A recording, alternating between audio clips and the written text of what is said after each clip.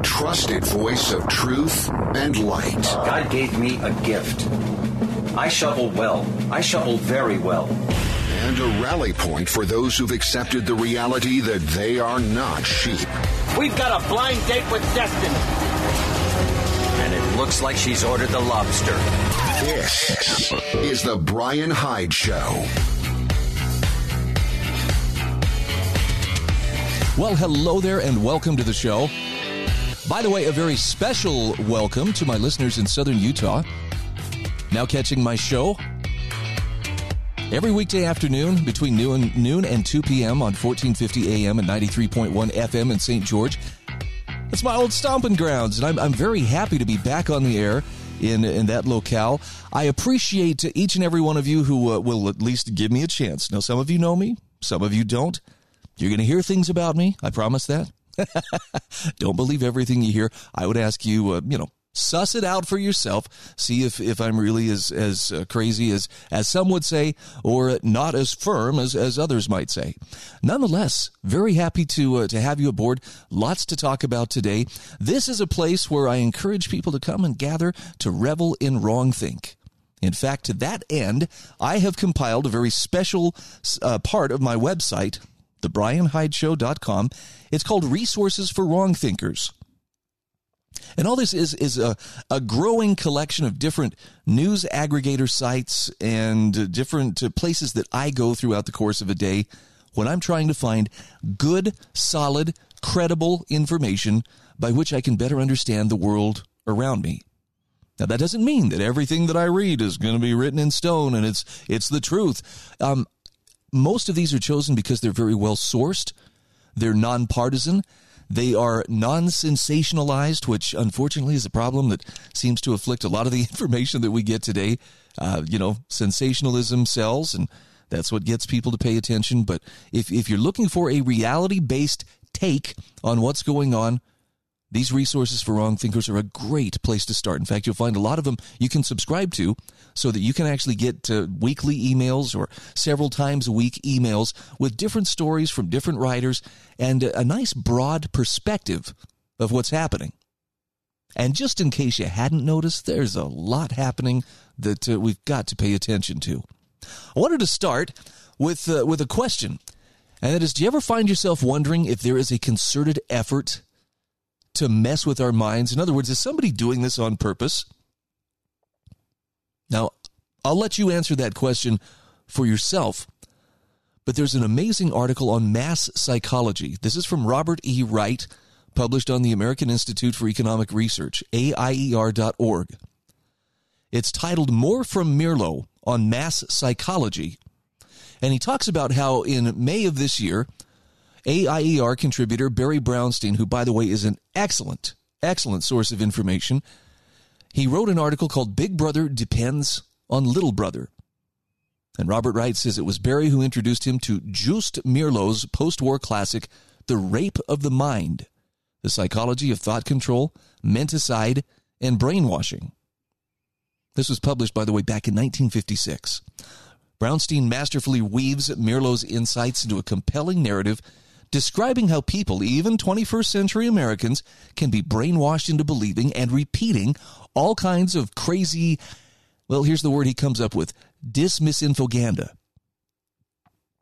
He says, judge not the crazed twit-book troll because he knows not what he does. Instead of training the troll to drool like Pavlov's dog in response to the dinner bell, the master has trained the troll to make vicious ad hominem attacks in response to trigger words. Words like founders, liberty, Trump. That seems to be true. And while this book begins with vivid descriptions of physical torture techniques, like the ones described in Arthur Koestler's Darkness at Noon, Meerlow, a Dutch psychiatrist who fled Nazi occupation of the Netherlands, also discusses less costly or drastic ways to impregnate people's minds with totalitarian lies, even about themselves. Brownstein touches on some in his excellent piece, which, by the way, is linked in that article. But others related to COVID lockdown policies and cancel culture became salient during Robert E. Wright's recent reading. He says, together they reveal a detailed playbook of mass psychological manipulation that looks all too familiar today.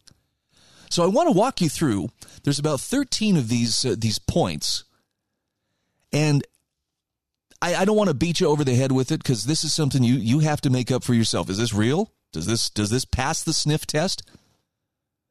But I ask you to consider this and just ask yourself, does that seem familiar? Does it seem like, oh yeah, I can think of instances where I've encountered exactly this. So for instance, the very first aspect of psychological manipulation is to isolate. Now, Mirlo said the conditioned reflex could be developed most easily in a quiet laboratory with a minimum of disturbing stimuli. They know that they can condition their political victims most quickly if they are kept in isolation. So bringing people into laboratories for re-education would be so conspicuous that maybe even a few of the infamous AWOL libertarians would have protested. So instead, people were urged, or in some cases even forced, to isolate themselves from others, even after it became clear very early in the pandemic that lockdowns did not work to stop the spread of the novel coronavirus. This is the reason, Mirlo explained, the civilian populations of the totalitarian countries are not permitted to travel freely and are kept away from mental and political contamination. Think about North Korea, for instance. Feelings of being alone must be instilled, he noted, to prepare the mind for the taming process. For in other words, unthinking submission to the master's will. Not enough attention, he said, has been given to the psychology of loneliness, especially to the implications of enforced isolation. Social intercourse, daily nourishment for our senses and minds, and without that nourishment, which humans need even more than bread, most people soon slip into neurosis or even psychosis. Now, when I read that, the first thing I thought about was I realized my mom, who is 86 years old and has spent the better part of the last 30 years by herself, she only has, in some cases, the news for keeping her company.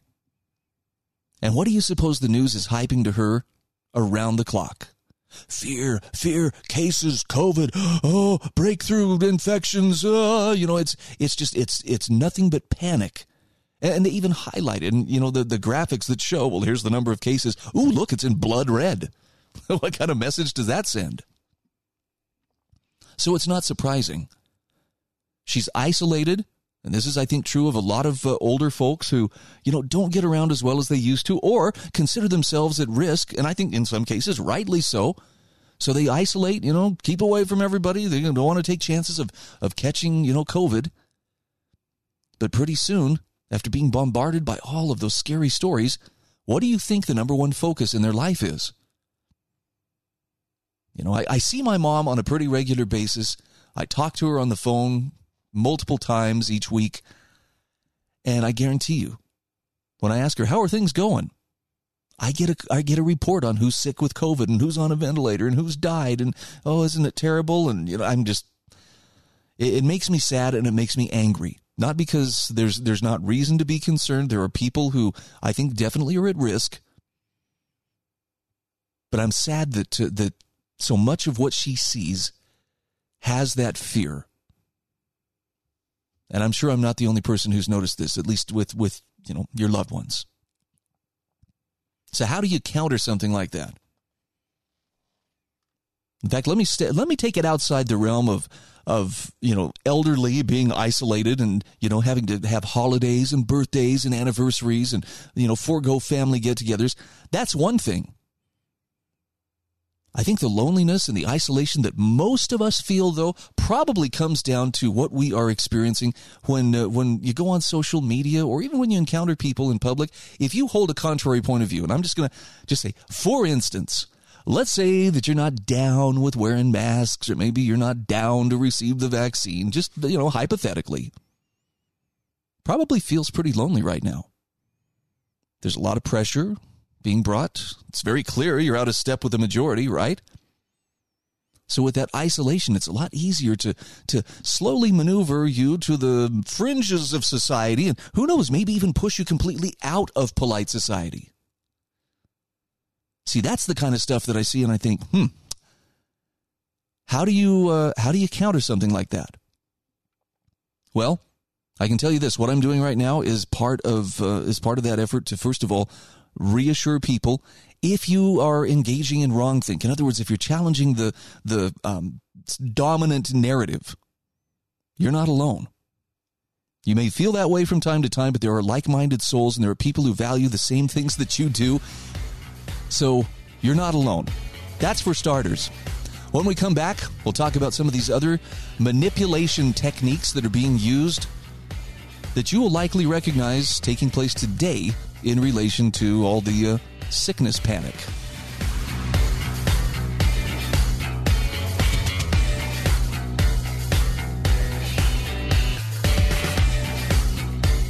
This is The Brian Hyde Show.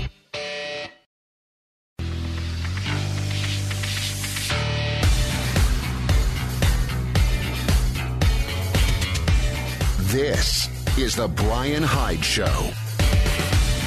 Hey, welcome back to the show. Thank you so much for being part of my growing audience of wrong thinkers. As I mentioned in the first segment, you are not alone. And as I move on into a few more of these techniques of manipulating people psychologically, this is from an article from Robert E. Wright, published in the American Institute for Economic Research website. I hope you recognize these things. And I want to take just a moment here and just give a quick shout out to the sponsors of my show. These are the folks who help make it possible by keeping me on the air, keeping the wolf away from my door.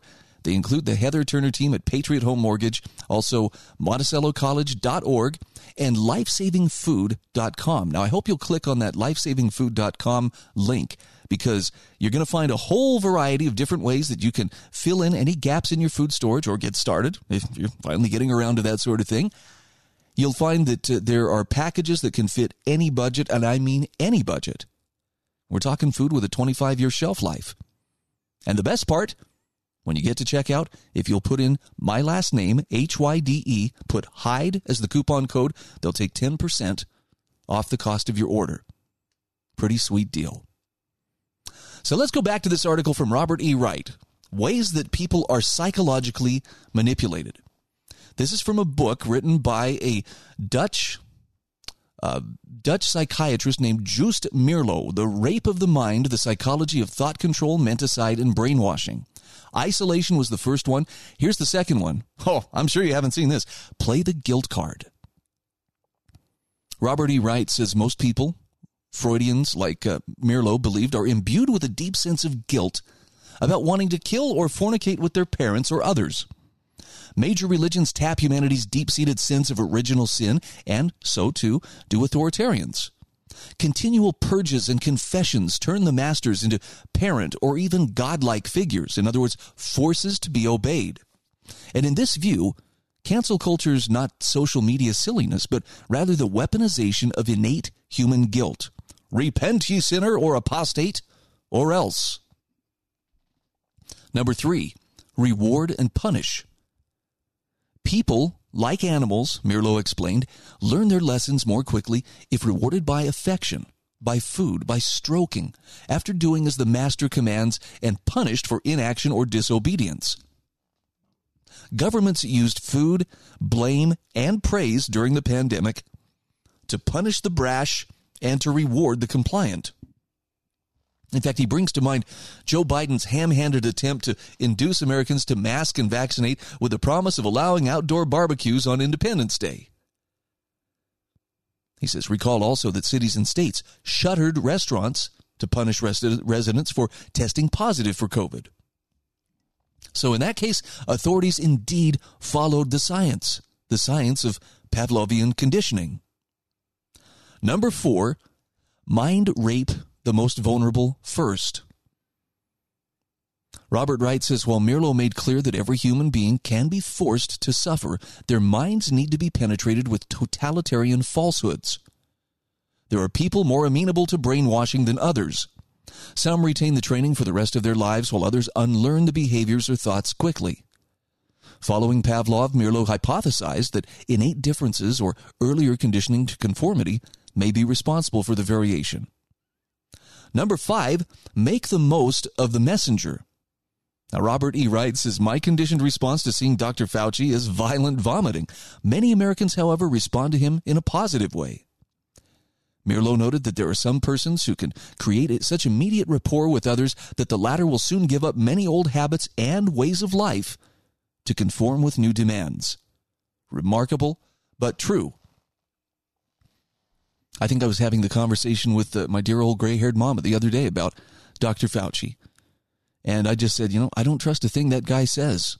And her response was, well, I think he's trying to do his best and trying to help keep us safe. And I thought, wow.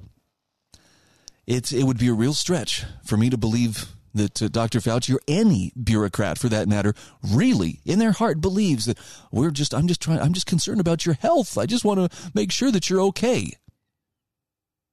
It just seems to me it's so much more about power. Number 6, repeat, repeat, repeat. Robert Wright says to insert his own message, the master must often erase previous conditioning.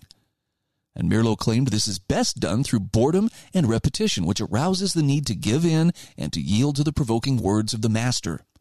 What better way to bore people into submission than lockdowns and a constant barrage of banal, patently false messages like, we're all in this together? Number 7, engage in serious wordplay. Mirlo noted that words like traitor provoke negative conditioned feelings even when they're applied dishonestly.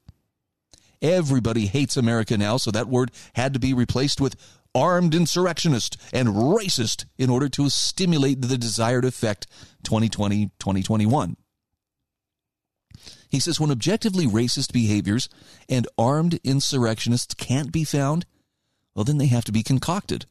For mostly peaceful protests, ropes that sort of resemble nooses for Keebler elves, for slang words for home runs or mascots that end in the same syllable as the N-word. By raping language, Mirlo warned, a leader can become a master of the mind. Yeah, tell me, have you seen anything like that happen? Number 8, promote other directedness. Now, Mirlo warned about masters conditioning people to ask, what do other people think? Instead of what is right. This is finding safety in the herd, if you get my drift.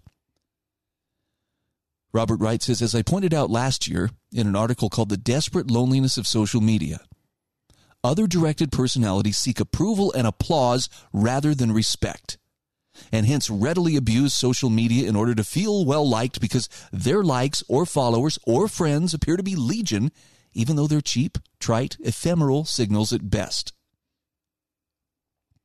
Other directed personalities undermine democracy by backing the most popular candidates for office rather than the best ones. We got to fight for somebody who can be elected. Sorry, Ron Paul. They also undermine rationality, allowing the creation of a common delusion.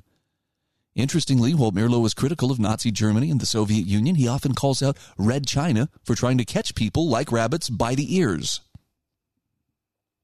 Number 9, they use every available communication medium.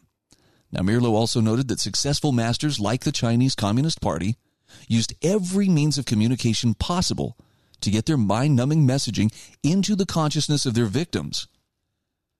The Nazis even went so far as to paint their slogans on the stoops of the houses and in the streets, much as BLM backers did in 2020. The Dutch were able to resist seduction by Nazi oversimplifications and slogans, Mirlo suggested, because they could hear saner voices from London via radio. Number 10, eliminate logic and open discussion. Perhaps the most powerful tool of the totalitarian is to destroy or to deny logic so as to induce a state of confusion, the state in which nothing had any validity. That's why 2 + 2 = 4 has suddenly become racist. Oh, you think I'm kidding? He's got a link to the story here. And it's also why our putative masters repeat ad nauseum that we must wear masks even though they hurt more than they help. And it's also why censorship, even of medical doctors, has grown so quickly since 2020. They also leverage the urge to conform. Now, he didn't quite call people or humans sheeple or, but he came close. In the whole animal kingdom, Meerlo pointed out, humans are one of the most helpless and naked beings. He remains like a monkey fetus. He never grows into the mature, hairy, fully covered state. In other words, people remain in a persistent fetal state, dependent on maternal care and paternal teaching and conditioning, so they remain in a retarded state and never-ending social dependency. In other words, easy pickings for masters like Mussolini, Himmler, Hitler, Pol Pot, Mao, Stalin, Castro, Jong-un, Jinping, and probably some names that we'll be adding from our own history books very shortly. Got to take a quick break. We'll be back in just a moment.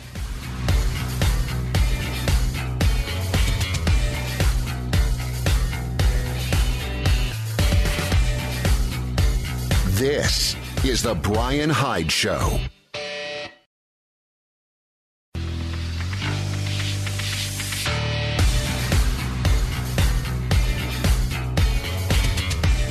This is The Brian Hyde Show. And just like that, we are back. Still working on this article here from Robert E. Wright from the American Institute for Economic Research. He's talking about a psychiatrist from the Netherlands, Joost Meerlo, who wrote a book about what was called mind rape. Now, that's a harsh term, right? I mean, to compare, messing with somebody's mind to rape, that's kind of an extreme bit of language. But I don't think it's being misapplied. I don't think this is hyperbole. And so we're working through 13 manipulation techniques, which the Nazis used. This is pertinent because the book was published back in the 1950s. Meerlo escaped the Nazi occupation forces in the Netherlands and saw firsthand with his own eyes what they would do to try to control the people. Okay, that's just one totalitarian regime. But the tactics translated very well into other totalitarian regimes. And actually, we're seeing a lot of them come up today. What should that tell us about the direction that we're going? No, we may not be goose-stepping around and hanging big red, white, and black banners everywhere. But the direction we're going is what's important. And this is why we need to be aware and not fall prey to these manipulation techniques. This is a big one. Number 12, push drugs whenever necessary. Robert Wright says, despite all the other manipulation techniques, he says humans love freedom, and simple doses of laughter or love can break that totalitarian mind bending, which explains why many formerly funny comedians are now so banal and boring. A good way to keep people focused on totalitarian messaging and distracted from love and laughter is to encourage them to get high or low. Any altered mental state, Meerlo wrote, will help the master to hypnotize victims. He said the alcoholic has no mental backbone anymore when you give him his drink. The same is true for the chronic user of sedatives and other pills, and those other pills abound. Acid, black tar, bliss, booze, buttons, cactus, candy, chill pills, Cody, coke, crank, crack, downers, fungus, goop, happy pills, jackpot, juice. Okay, the list goes on and on. Whatever it is, it's all good for controlling people's minds, a la Aldous Huxley's Brave New Soma. So if you think that supply constraints or decreased demand decreased drug addiction during the lockdowns, think again. There's a reason overdoses were definitely much, much higher over the last 18 months. And there are a lot of people right now self-medicating, trying to deal with the increasing stress of a world that forces them into cognitive dissonance and just the sense that everything is tipped on its side right now on a daily basis. Number 13, this is the final one he mentions. It's induce fear. And Robert Wright reminds us in the darkest days of the Depression, President Roosevelt famously told the American people they had nothing to fear but fear itself. That was a lie. Because they should also fear government and its corporate cronies trying to manipulate them with fear. Now, perhaps the most interesting of Meerlo's claims, which build on Erich Fromm's book, Escape from Freedom, Fear of Freedom, is that people no longer fear death so much as they fear living a real life. Stepping out of a relatively safe childish dependence into freedom and responsibility, he noted, is both hazardous and dangerous. And that makes individuals vulnerable to paternalistic policies and politicians purporting to protect them from life's many challenges. Now, although fear sometimes leads to anxiety and panic, it can also induce indifference and apathy. All reactions suggest a need for a strong leader who can protect people from the enemy, be it a virus, global climate change, terrorists, or commies. Robert E. Wright says, things could be worse, though. Our putative masters have not yet systematically tried to deny people sleep or employed other forms of physical torture, perhaps because such techniques would be too obvious or maybe too costly to employ. So America's not yet what Mirlo called totalitaria, his hypothetical dystopia where political ideas degenerate into senseless formulations made only for propaganda purposes. It is any country in which a single group, left or right, acquires absolute power. Any country in which disagreement and differences of opinions are crimes, in which utter conformity is the price of life, but he says it is much closer today than it was in February of 2020. In sum, Mirlo's book, Rape, cannot inoculate readers from totalitarian mind control. But what it can do is expose the grooming techniques employed by those who would be their masters. It also reminds all of us of the crucial importance of the Bill of Rights and other constitutional checks and balances. Now, one would think that the leaders of an actual democracy would not only maintain the secrecy of ballots, but also do everything in their power to prevent anyone or anything, foreign or domestic, from turning its citizens into mindless automatons, insect-like followers, or childish adults fragile enough to be frightened into illness by cable news tickers. Having clearly failed to maintain the basic prerequisites of self-governance, their only job really, all of America's political leaders really should join Andrew Cuomo in stepping aside to make room for more intelligent and learned and less power-mad policymakers. We'll actually talk about that here in just a moment. Pretty crazy stuff, don't you think? In fact, let's jump ahead. Let's talk to. I was gonna pick this up here in the next segment, but just an example that's pretty close to home for me. So the last couple of weeks, there was a great deal of talk with back to school about back to school mask mandates, and I know there were an intense number of parents within the Salt Lake City school districts who came forward to their school boards and said, "Do not impose mask mandates." Well, just last week, Salt Lake City Mayor Erin Mendenhall took it upon herself to declare an emergency. Yes, a COVID-19 emergency. Apparently she was the only one who noticed, and thank goodness. Otherwise, we wouldn't have noticed. There's a pandemic going on. All right, sarcasm off. But the reason she declared that emergency was because that way she could claim powers to issue a mandate to require every student in K through 12 schools in her city to wear masks. Now remember, that's after the local school board specifically voted not to impose such a mandate after intense pressure from parents. And of course, there were people who cheered, "Oh, this is such a brave thing. I'm so happy she did this. Oh, she cares about the children. She cares about us." And see, I look at that and I go, no, she cares about power. And likely recognizes that her power, she was one of the most adamant imposers of mandates during the last year and a half. And she's afraid maybe that's slipping away from her. So here's the question that you have to ask. That defiant move by this brave mayor of Salt Lake City, does she have the authority to do this? To answer that question, I turned to Connor Boyack from Libertas Institute, who just recently published a very good op-ed on this and talked about why this mandate from Mayor Mendenhall is on very shaky legal ground. And Connor brings up that earlier this year in Utah, their legislature enacted a new law designed to substantially restrict the ability of local officers, including health departments, from issuing orders that restricted people's rights. Now, because these health departments are at the county level, that's where orders were previously being issued. That's where the legislature focused their restrictions. But now you have Mayor Erin Mendenhall thinking, well, this county-based focus is what allows her as a city mayor to have some wiggle room and maybe proceed to issue her own mandate for school children.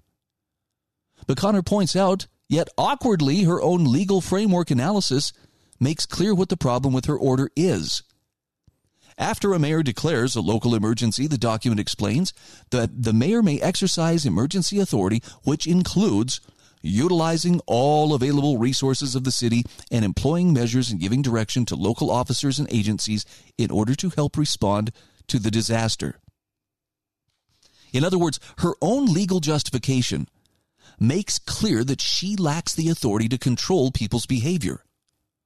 Declarations of emergency are designed to unlock government resources and allow executive officers to dictate actions to government officials in order to respond to the temporary threat. Conversely, Connor points out such authority is not intended to allow a mayor to decree on her own that all people living within her jurisdiction must be restricted and behave as she demands. And he says this is further evidenced by the fact that state law refers to an order of constraint that broadly includes restrictions such as mask mandates, lockdowns, and so on that control people's behavior. For example, an order of constraint involves the government exercising physical control over property or individuals, or requiring an individual to perform a certain action or engage in a certain behavior. And in state law, such orders are issued by a local health department in response to a declared public health emergency, subject to a variety of restrictions in the new law. Do you know who's not authorized under state law to issue an order of constraint? That would be city mayors. We'll come back to this in just a few moments. Stay with us.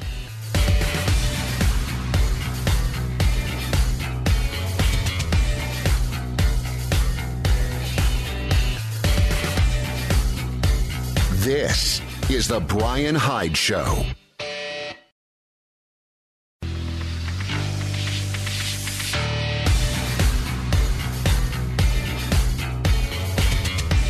This is the Brian Hyde Show. Hey, welcome back to the show. Just a quick shout out here for one of my sponsors. That would be the Heather Turner team at Patriot Home Mortgage in St. George. If you are one of the lucky people who is relocating from some place that's, very controlling, I'm not naming names, California, I am looking your direction. Well, congratulations on making your way to the Intermountain West. Now the fun part, finding a home. What a competitive real estate market you are finding right now. That means your financing's got to be in order. The moment you find the home of your dreams, you cannot dilly-dally around and expect to land the home that you want. That's why you need to reach out to the Heather Turner team at Patriot Home Mortgage. Heather's NMLS ID is 715386. Patriot Home Mortgage is an equal housing opportunity lender.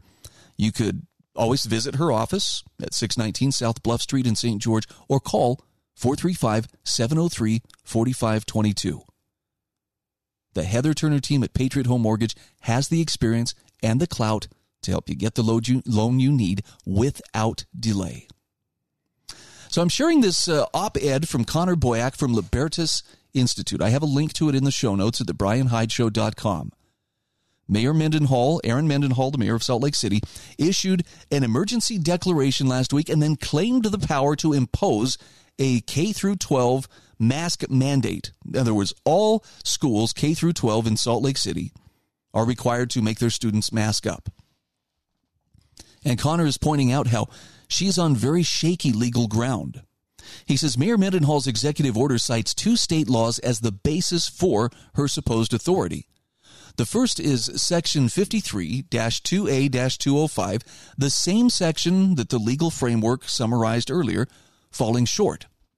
The law says the mayor can take any additional measures the mayor may consider necessary, and actually spells out a list of examples, clearly designed to respond to a temporary threat using government resources.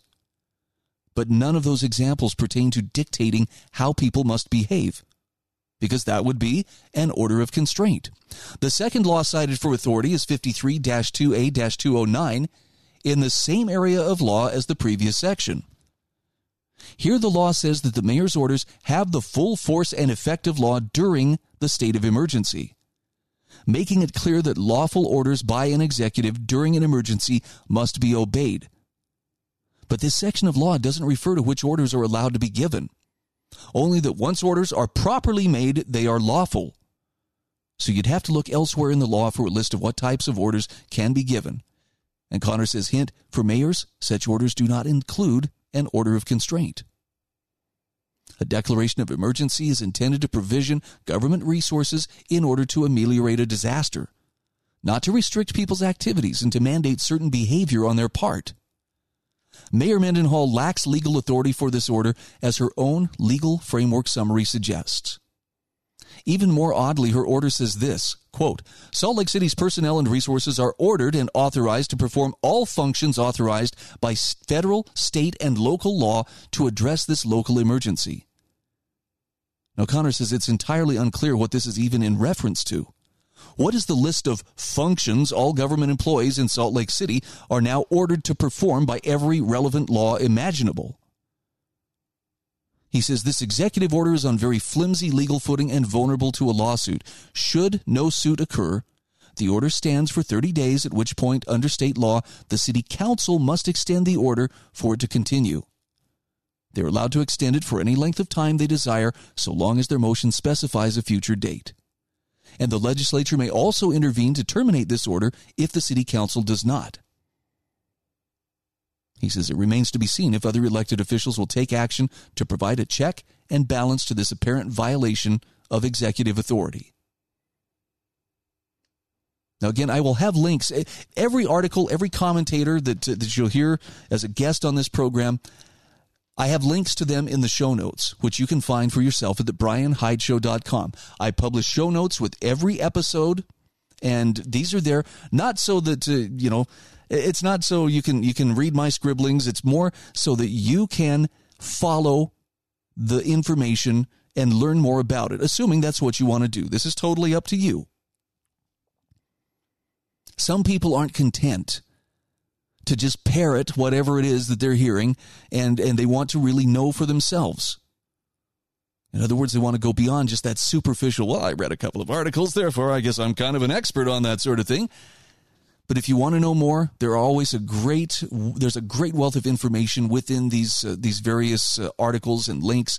And again, I'm pretty cautious about the ones that I choose to share. Not because I know they're all perfectly, true and, there's nothing in there that's ever wrong. But I pick them because they're usually from reliable people who aren't given to, partisan frothing at the mouth and so forth.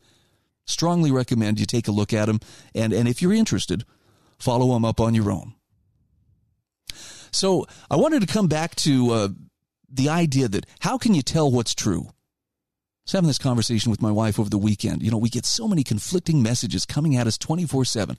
How do you know who or what to believe? And, of course, that task doesn't exactly get easier when you see some, like social media platforms, censoring what they call unpopular opinions or misinformation. Well, the answer to misinformation is more, not less, free speech. In fact, John Stossel has an excellent column on this. It's actually published on everything-voluntary.com, but he's got a great video that typically goes with these as well. John Stossel points out that YouTube has the right to shut down Rand Paul, who, by the way, was calling for resist, do not comply just a couple of weeks ago. And what did YouTube do? Well, they just froze Senator Rand Paul's YouTube channel. And John Stossel says, hey, they may have a right to do it, but that doesn't mean they should. He says that's just wrong, small-minded, counterproductive. YouTube says Senator Paul violated their COVID-19 misinformation policy when he told an interviewer most of the masks you get over the counter don't work. The virus particles are too small and they go right on through. Now, if you've done any of your own homework, you know he didn't make that up. It says it right on the box, usually. Properly worn N95 masks are effective, but 2 peer-reviewed studies suggest that simple masks may not even work at all. But the studies aren't perfect. So he says Paul shouldn't use phrases like no value, but hey, give him a break. That's how people talk. It's good if he tells people not to trust cloth masks. Unfortunately, YouTube bans any video that contradicts pronouncements of the World Health Organization. In other words, that makes it impossible to criticize World Health Organization policy, even though one World Health Organization video says, wear a mask regardless of the distance from others. Now, the bureaucrats at the World Health Organization aren't perfect. They made many mistakes during COVID-19, but Stossel points out other health experts once rejected germ theory. They told people with ulcers, drink more milk. Such mistakes got corrected through criticism and debate, but now YouTube is forbidding that. Do you remember last month when Senator Paul got into a heated debate with Anthony Fauci over the National Institutes of Health and money that was given to Chinese scientists? Paul asked if it was used to do gain-of-function research, science that makes diseases deadlier, to learn more about them. He didn't suggest that the experiment the U.S. government funded created COVID-19. It didn't. We know that because of COVID-19's molecular structure. But gain-of-function is still risky science that deserves public discussion. The National Institute of Health did fund pre-pandemic experiments at Wuhan that combined coronaviruses to see if they could infect humans. Does Fauci respond and explain to us in a reasonable fashion why he thinks it's not gain of function? No, he calls me a liar, says Senator Paul in Stossel's new video. Now, Fauci did once write that if a pandemic did occur from such research, benefits outweigh the risks. Paul says that sounds like incredibly bad judgment. But the media attacked Paul's judgment instead, smirking at what they called his conspiracy theories. Social media companies even banned suggesting that COVID-19 was man-made. And they can just shut the conversation off. Senator Paul says, there's a real danger to scientific and journalistic inquiry because of that. The advancement of knowledge requires skepticism, debate on both sides, but these monolithic social media companies are determining what the truth is. Well, Stossel says what they say the truth is. Maybe they banned the Chinese lab leak idea because former President Donald Trump expressed it, but Trump lying a lot doesn't make everything he says false. There was actual evidence of a lab leak. American diplomats warned of risky experiments at the Wuhan lab before the pandemic. 3 workers there got COVID-19 symptoms before the disease appeared elsewhere. Only when that became public did Fauci say, well, it could have been a lab leak. Then President Joe Biden ordered an investigation, and suddenly Facebook unbanned the theory. Its past censorship relied on sloppy, biased fact-checking groups like Science Feedback, which has smeared Stossel twice in the past. Look, the bottom line is, Stossel hates bias and censorship. And he says the only way we learn is through more debate. Check out the link. You'll find it at thebrianhydeshow.com. This is The Brian Hyde Show.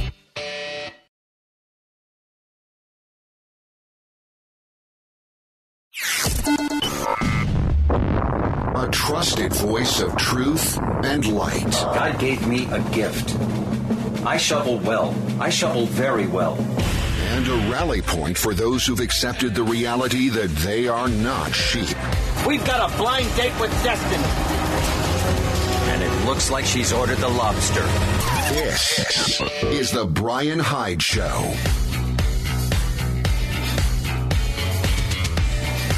Well, hello there and welcome to the show.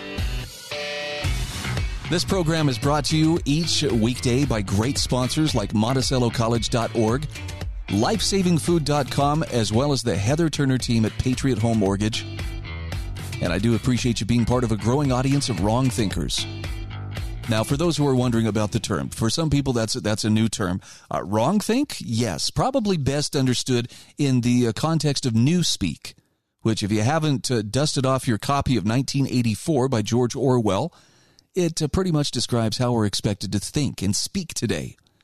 Anything that falls outside of the accepted norms of what, I guess, those who know best would have us think, well, it constitutes wrongthink, which is kind of a form of thought crime. Now, that was kind of a tongue-in-cheek thing for a long time. In fact, when I coined the phrase for this program, or at least the motto for this program, revel in wrongthink, I was doing that pretty much tongue-in-cheek, but I didn't realize how quickly that would become the reality of anything that questions the dominant narratives is going to get you accused of some pretty nefarious stuff. But I'm glad you're here. I'm glad you're thinking for yourself. And I will never insist that you have to agree with me. I'll present the best information that I can get my hands on, but it's up to you what you choose to do with it. And just so you know, my approach is always, as it has been for a long time, to try to get people to think a little more deeply about current events and things that are going on, issues and so forth. But my goal above that is to do it without bringing more anger or more fear to the equation.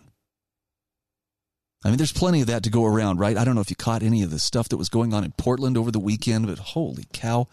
How long before we have actual full-on fighting in the streets between Antifa and the Proud Boys?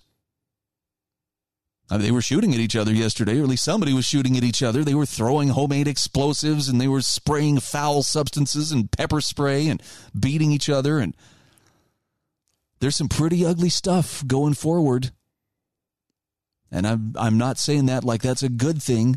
It's just recognize that, yeah, it's going on. There are a lot of things that are out of our immediate control. And learning how to better frame our understanding of what's going on in the context of what can I do? See, the stuff that's going on in Portland, there's really nothing much that I can do about that. I'm not about to go join in because, one side's waving the flag and the other one is dressed all in black and, going around screaming dirty words. That doesn't work for me. So if I can't control those events, I'll tell you what I can control. That's how much of that kind of information I consume. And I have had to put myself on a pretty short leash here lately when it comes to what kind of media I'm willing to consume. If it's something that brings fear into my heart, I have to reevaluate whether I really need that, because at stake here is, does it add value to my life? Does it better help me understand the world? In fact, I like to put it this way. Does it better help me understand who I am and what I stand for? Anybody can rail about what they're against. That's the easiest, the path of least resistance. That's just too simple. You don't even have to be informed. All you have to do is assure people, I am against slavery. And then sit back and soak up the accolades. Oh, that's so brave. Yeah, especially since, chattel slavery was eliminated 100 and some odd years ago. And it's not been an issue since about 1865. But hey, whatever makes you look virtuous, and, thanks for signaling that to us. The one place where we have absolute control is in how we choose to react to what's going on around us. Case in point. There's an excellent book out there.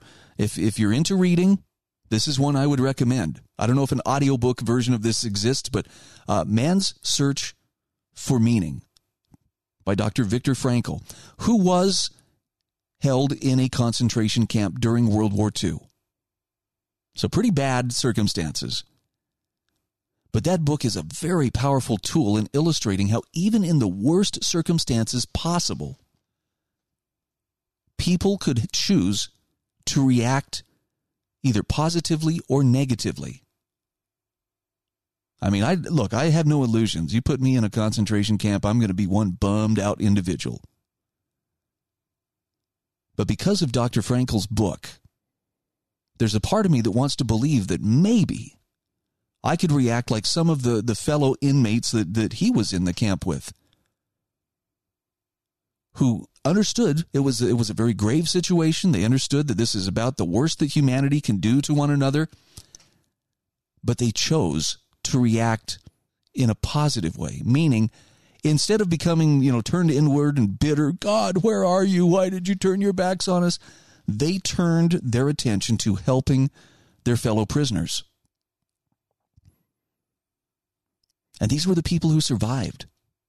I guess that to me, that's the interesting part. The ones who made it through, the ones who had the mental resilience to survive the worst circumstances you can imagine, were the ones who took that bit of control that they had over how they would react and turned it to, how can I help the people around me? Now, look, you and I have nothing right now going on in our lives that's quite as challenging as, trying to survive a death camp. At least I hope not. If you were, I don't know how you would be listening to this program. But Beside the point, we do have things going on that are intensely challenging. And I don't just mean, the COVID lockdowns and the ongoing loss of our freedoms. Trust me, those are real problems.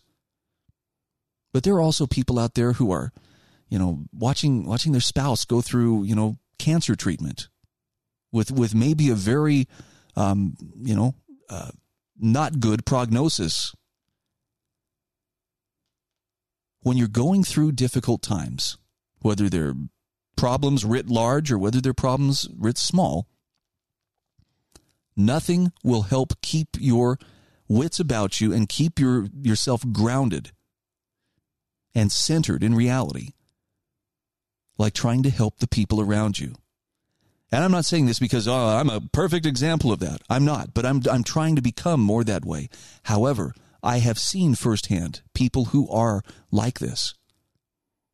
No matter how tough things get for them, they are still looking for ways to reach out and to serve the people around them.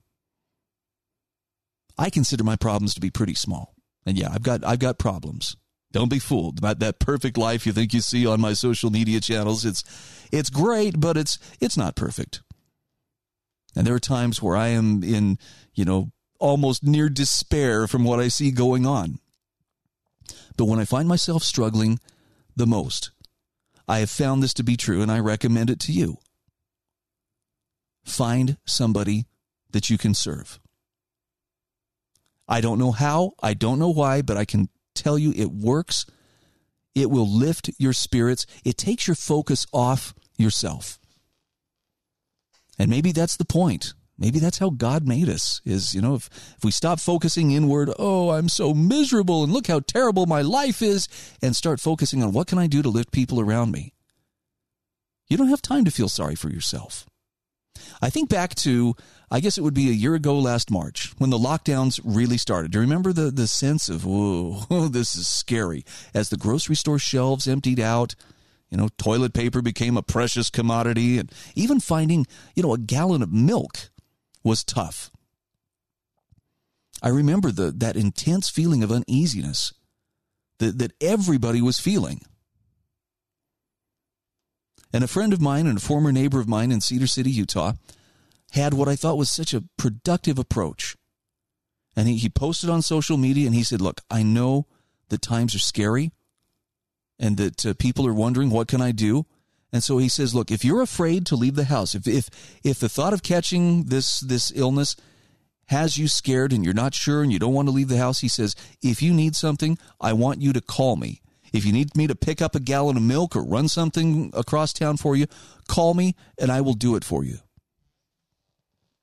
And people took him up on it. And I know for my own family, as we kind of borrowed from his example and started going to our neighbors around us and asking, is there anything you need? Do you need food? And there were people who didn't have, they didn't have any meat in the house. They hadn't been to the grocery store that week. We happened to be in a position where we could help them. Some people needed diapers for their kids, which, diapers were hard to find. That was kind of the whole toilet paper thing. And it was amazing how the fear suddenly came down to a manageable level. Probably one of the great lessons and one of the silver linings, if I could point to one, of this whole COVID pandemic. So file that away. Keep it in the back of your mind. If you find yourself really struggling, find somebody that you can help. Find somebody you can serve. And just watch and see if your spirits don't get a nice, needed lift. We'll take a quick break. We'll be back in just a moment.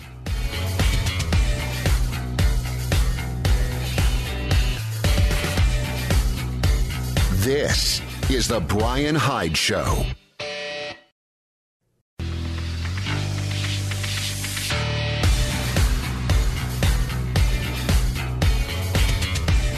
This is The Brian Hyde Show. And once again, we are back.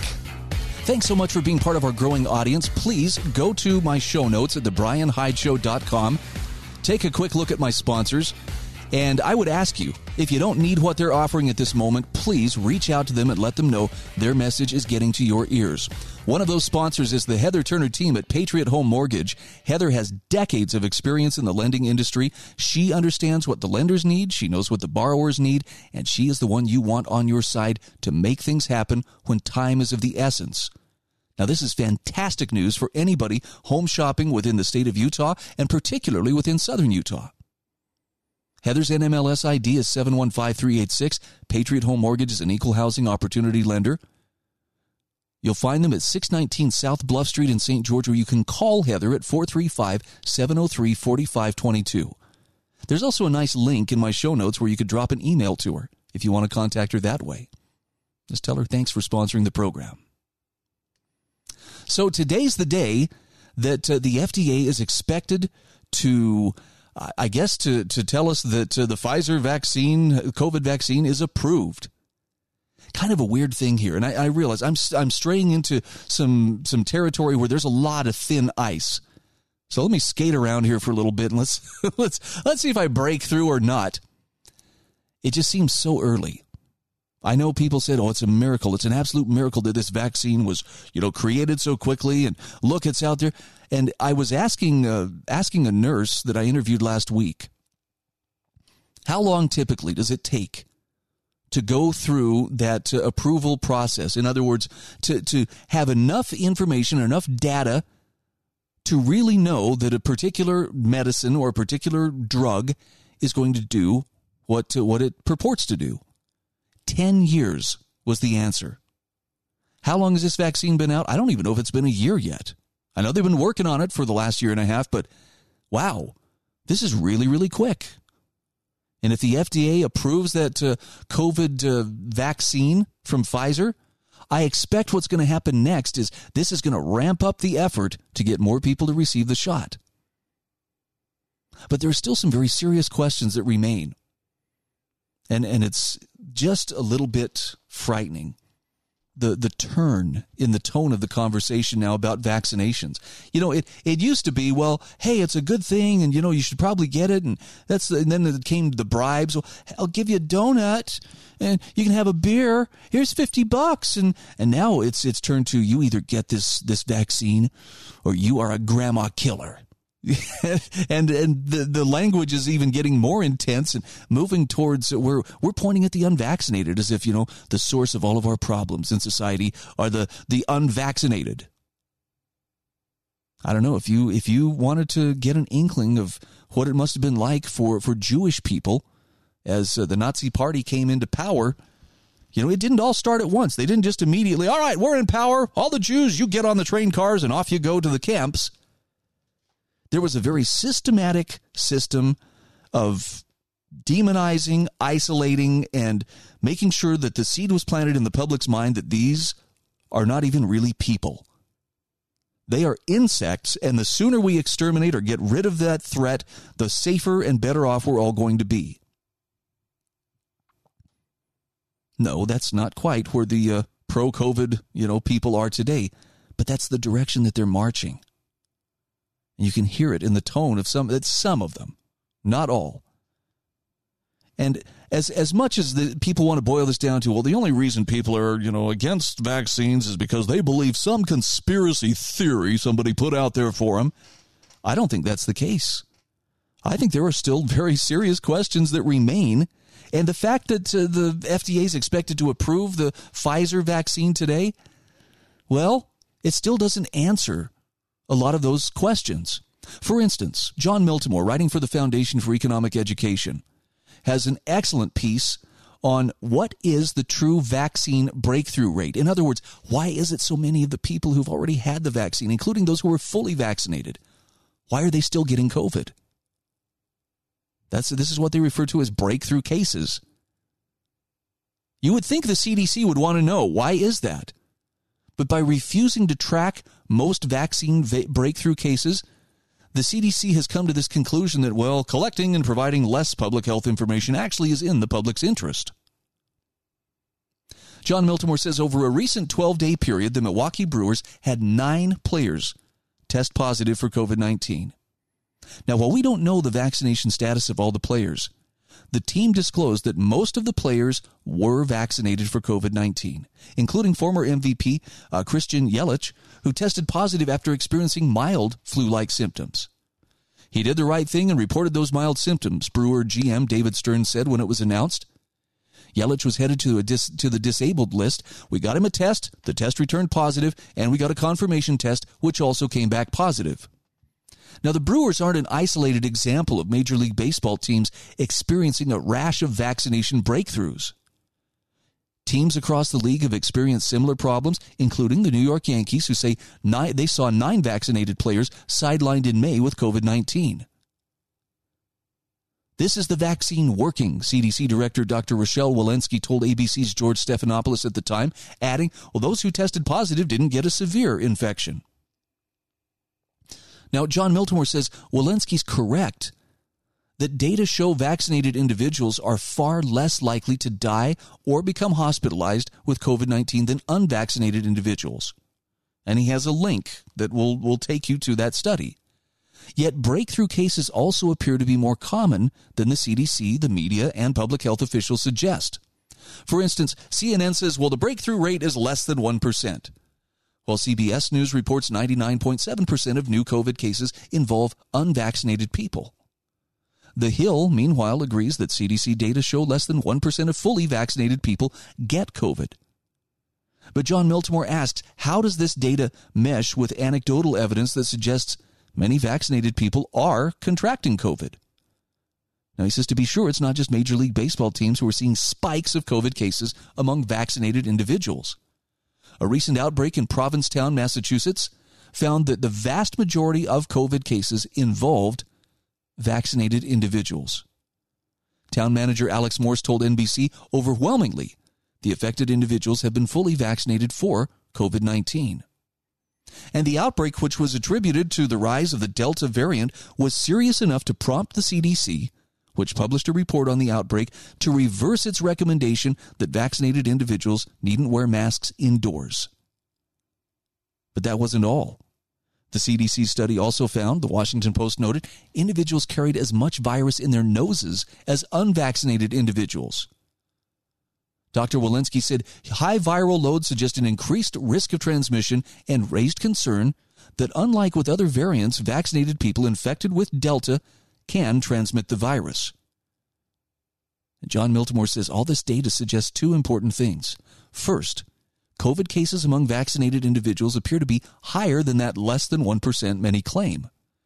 2, vaccinated individuals appear quite capable of transmitting the virus to others, as Walensky states. Indeed, viral loads in nasal passages suggest they could transmit the virus at rates similar to unvaccinated carriers. Now, he reminds us, in the world today, we often hear, the data is king, but the problem is data has been a total mess throughout the pandemic. COVID, the New York Times recently observed, has shown the CDC is utterly broken, which I would translate as utterly politicized. John Miltimore says, because of this, I decided to see how the CDC tracks and defines breakthrough cases. Now, there's much more to this article, and I have it linked in the show notes, and I'm going to encourage you, check this out for yourself. But the thing you need to know is that as of May 1st, the CDC transitioned from identifying and investigating cases, those breakthrough cases. They only focus on the hospitalized cases. And John Miltimore says, the fact that almost no one noticed the CDC simply stopped tracking and reporting the vast majority of vaccine breakthrough cases, any not involving hospitalization or death, he says that's pretty whack. How is public health better served with less data? That's a fair question. This is the Brian Hyde Show.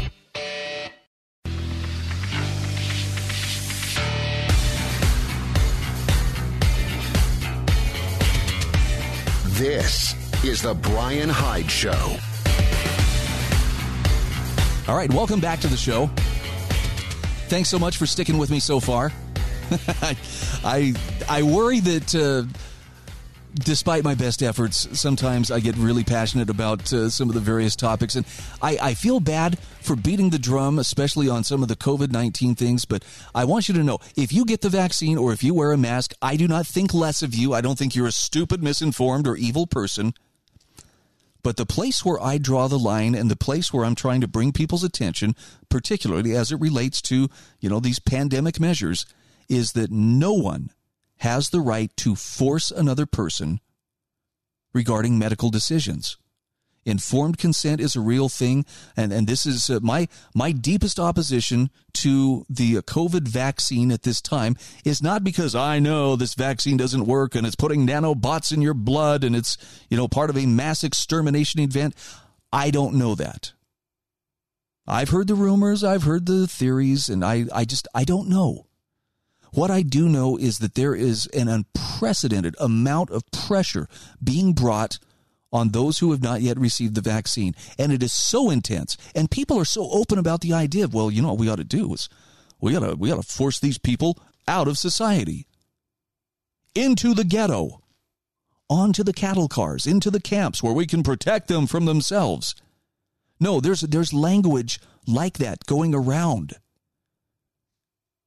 And way too many people are nodding thoughtfully. Yeah, they're the danger. If your idea is so good that it has to be enforced at the point of a gun or it has to be made compulsory, it's not a good idea. And of course, playing fast and loose with data like we were covering in the last segment, that hasn't helped either. So, if you're looking for a reason to pigeonhole me, looking for a reason to dismiss what I'm saying, well, you're just an anti-vaxxer. Not necessarily.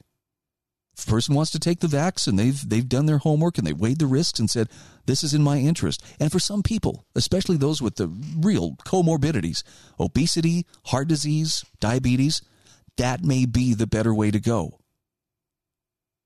But nobody has the right to force other people into doing something against their will. Look at how many people are in danger of losing their jobs right now. There's a public school, and I can't remember the name of the university. There's just 2 universities now, or 2 colleges within the last week, who've become very heavy-handed in how they do this. And the latest one that I heard of, and I'm sorry I don't have this at my fingertips, so this is just going to be hearsay, is disenrolling students who cannot show proof that they've been vaccinated. We don't even want you at our school. Now, if it was a private school, that would be one thing, right? This is a public university, though. And the other school, which, again, I don't know if it's private or if it's a public one, but we'll let the vaccinated students stay, but they have to be isolated. In other words, they're pretty much subject to house arrest, to protect everybody. They got to be masked. They got to be segregated from, the normal society who's had the shot. Oh, but they can't have internet. See how cool that is? How subtly we can just, I'm not saying that these students couldn't get by, without internet, but how easy would your life be if internet suddenly was gone? Hopefully you can see my point here. And this is stuff that's being suggested and in some cases being implemented. You want to see a really bad example of where it leads? Look at Australia. Look at a country under military lockdown right now. That's the future we are marching towards, and it is not a good thing. So I have the deepest respect for those voices of dissent who are saying, I won't do it. I won't comply. And it's going to be curious to see where this leads in the days ahead. These aren't people who have some kind of a death wish. They aren't, Trumpers out there. You just, Trump said to do this. I don't know if you saw this over the weekend, but Trump, speaking to a crowd in Alabama, actually urged people to get vaccinated. And a very supportive crowd booed him for suggesting such a thing. Sometimes you hear people say, well, you think you know more than a doctor? You think you are smarter than a doctor? You think you have more intelligence than a doctor? And my answer is, when it comes to my own health and the decisions about what to do regarding my body, I damn sure do know more than that doctor. Now, that doctor can make recommendations for me. And I can weigh those recommendations. But if I decide it's not in my interest, my personal autonomy should be absolute. Now, usually this is where the knee-jerk reaction is, well, but what if you're infected? Okay, what if? Where's the proof? Well, you don't know if you're infected. Right. That's how deadly this disease is. People don't even know that they have to go get tested to find out if they have it, for many of them. And for those who do, guess what? The ones who test positive, the ones who actually get it, 99.7% of them survive it. Do you not see the disconnect here? Nobody has the right to force those decisions on somebody else. So don't get caught up in all don't punch the tar baby of, vaccines or, just a plot by the New World Order to poison everybody. I don't know if that's true or not, but I know that someone is trying to force people into decisions they don't want to make, and that's unacceptable. And it's so hard to have a productive conversation today as a result of this, and I believe a lot of that is because it's fear-driven. Is it possible that we can discuss anything of importance without bringing more anger to the situation? I found a great piece on the growing rage of the uninformed. I don't know who the author is. M. Hadfield is credited in the byline. This is from trialsitenews.com. But I thought this was an interesting take. It says in a New York Times op-ed article this week, well-respected economist Paul Krugman pens what he termed the quiet rage of the responsible. Now, his rage, just like that of many progressives in the media, is neither quiet nor based on facts and succumbs to some breakdowns in logic that a man of his stature and training should know better than to commit.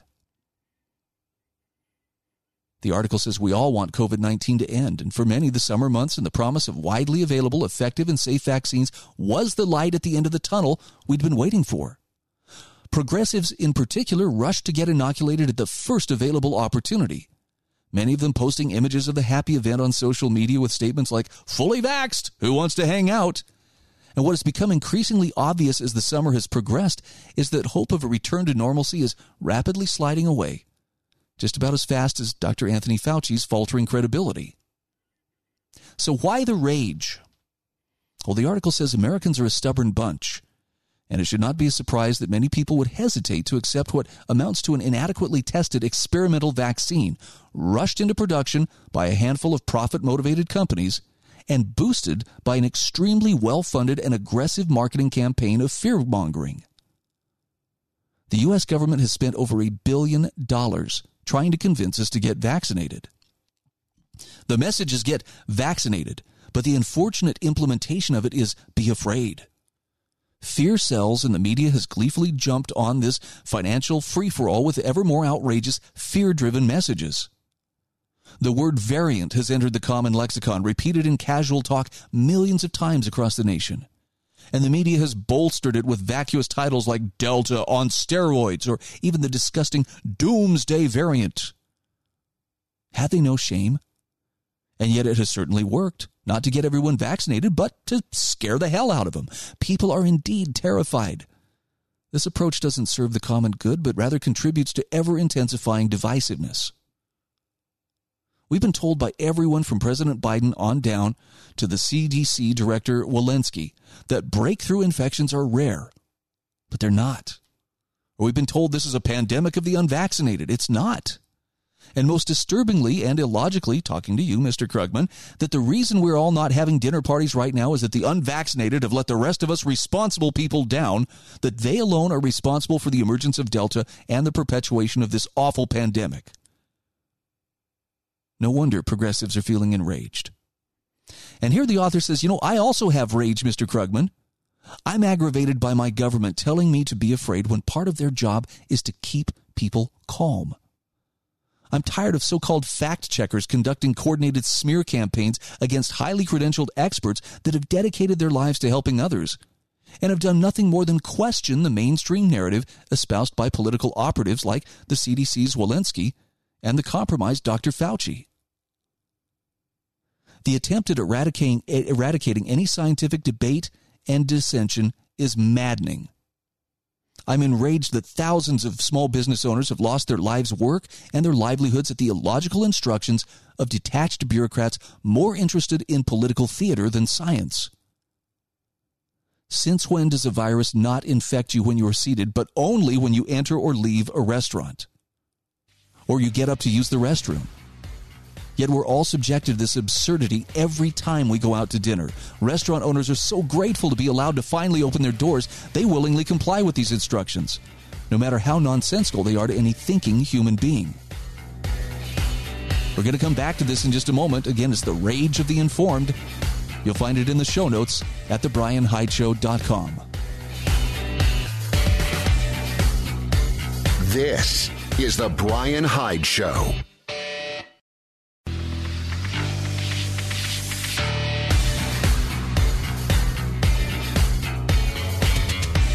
This is The Brian Hyde Show. Welcome back to the show. One of my sponsors is lifesavingfood.com. In fact, there's a link right there on the show notes page for today's show notes. You can just click on it, and it will take you directly to the website where you can check things out for yourself. Food storage can be a really daunting thing for some people because we kind of get it in our heads. Well, I got to have a year's supply. We better get it all at once. That's like, trying to eat an elephant all in one bite. The good news is lifesavingfood.com has many different packages from, smaller individual packages. This is one I thought was really cool. It's $100.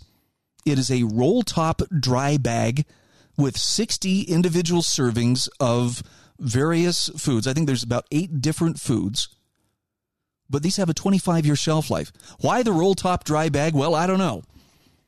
Word on the street is that particularly southern Utah has received an awful lot of rain and flooding, central Utah as well. So my listeners in these areas might want to consider, if you needed something you could grab and go, something that was protected from, say unexpected flooding. I don't know. That seems like a pretty good investment of $100. And here's the best part. You mention my name at checkout, coupon code HYDE. They'll take 10% off the purchase price for you. All right. Back to the article, The Growing Rage of the Uninformed. This is from trialsitenews.com. And the author says, I am enraged that the U.S. government spent $66 million over 20 years on research grants for gain-of-function experiments that should never have been allowed to take place. Dr. Fauci oversaw the distribution of some of these funds, including cynically moving the research to China when it was outlawed by the Obama administration, as if that would make it less risky to humanity. The author says, I'm enraged that Dr. Fauci plays with words when he's questioned by senators, making statements like, this is not gain of function, when he knows very well that dangerous viruses were deliberately modified to make them transmissible in humans. Who cares what it's called, Dr. Fauci? That's hardly the salient point when the world has been devastated by this awful work you were involved in. He says, I'm enraged that friends of mine seem to think it's okay to shame people into taking what by definition is still an investigational vaccine, as defined by Pfizer itself. That what I choose to put in my body is anybody's business but my own. It's like one unreported side effect of these vaccines is to turn you into a total butt. Mind your own business. I'm not telling you what to do with your body. He says, I'm enraged that there have been over 13,000 deaths reported to the CDC's own adverse event reporting database. But that any objective analysis of this data is dismissed by the media and others as not conclusive or no evidence of being causal. Since when do hundreds of children and otherwise healthy adults die in their sleep within days of receiving an investigational product? Since when do young people experience heart problems and any number of other disturbing maladies where there were none before? In fact, he says, let's not even call it a vaccine. A vaccine protects you from getting sick pretty much 100% of the time. We're not even a year into this, and fully vaccinated people are getting sick in their thousands, many of them dying on ventilators. We've moved from one shot to a second. We're already handing out booster shots all within 12 months.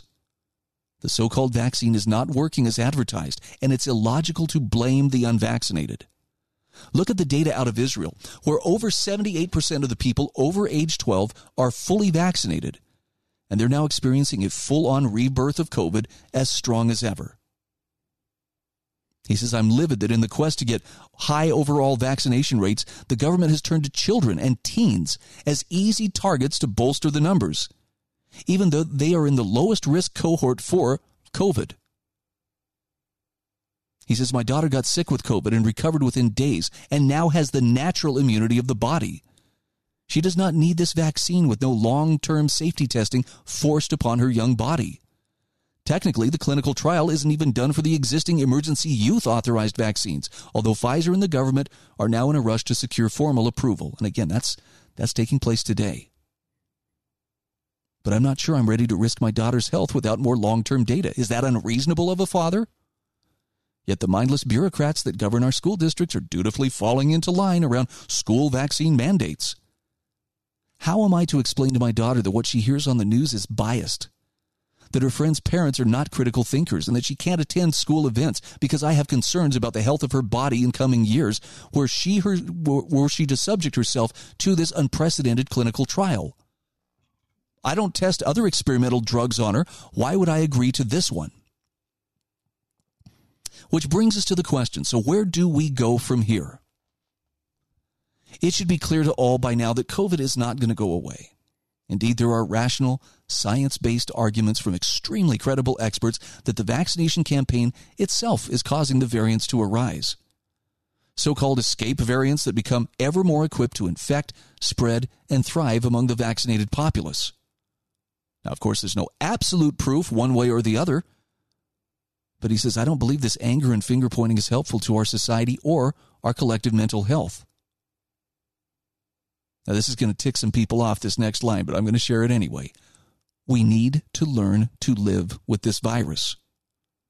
Well, how can that be? Well, because that's what we've done before with other viruses. This is not, the doomsday virus that some have made it out to be.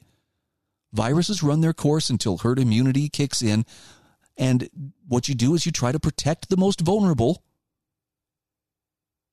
But a virus is going to do what it's going to do. It doesn't care whatever you wrote on paper. Well, see, now we've got this policy that virus will not be able to spread. It doesn't care.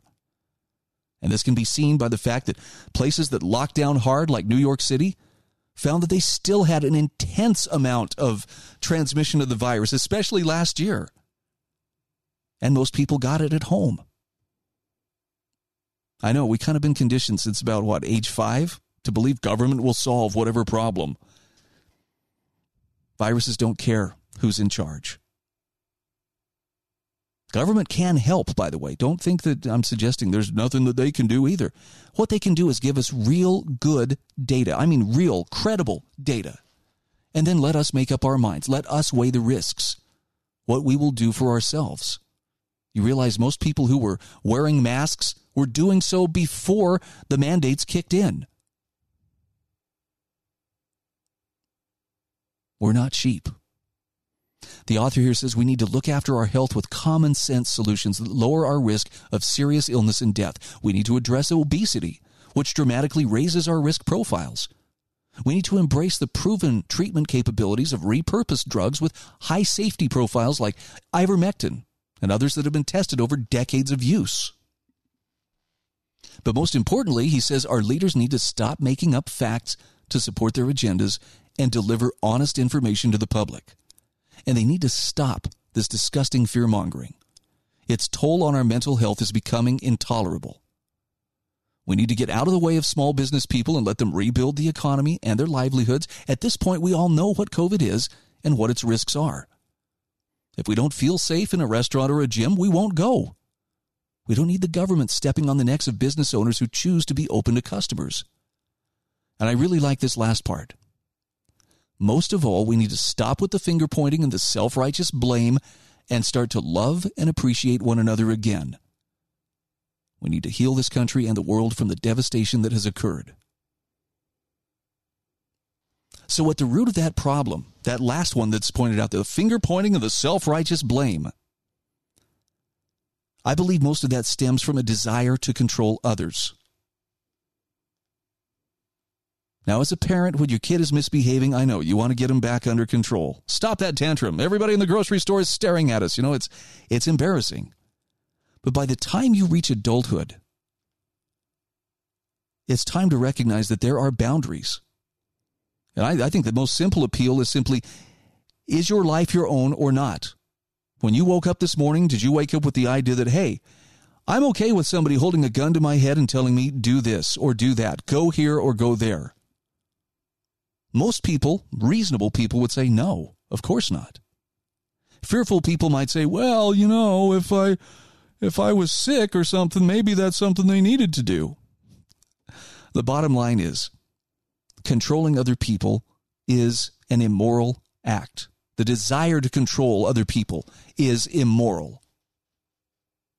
There's actually a name for it. I mean, this has been understood for a long time. It's called libido dominandi. Lust for control. Now, here's the kicker. You can't control other people who are consumed with that lust to exert their influence on everybody around them. You can't do it. But you know what you can do? Not be that person. Makes me think of the comment made by Alexander Solzhenitsyn, talking about the big lie. His take was, hey, let the lie come into the world, even let it prevail, but not through me. That's where you and I have power, and that's where we need to be exercising our influence strongly.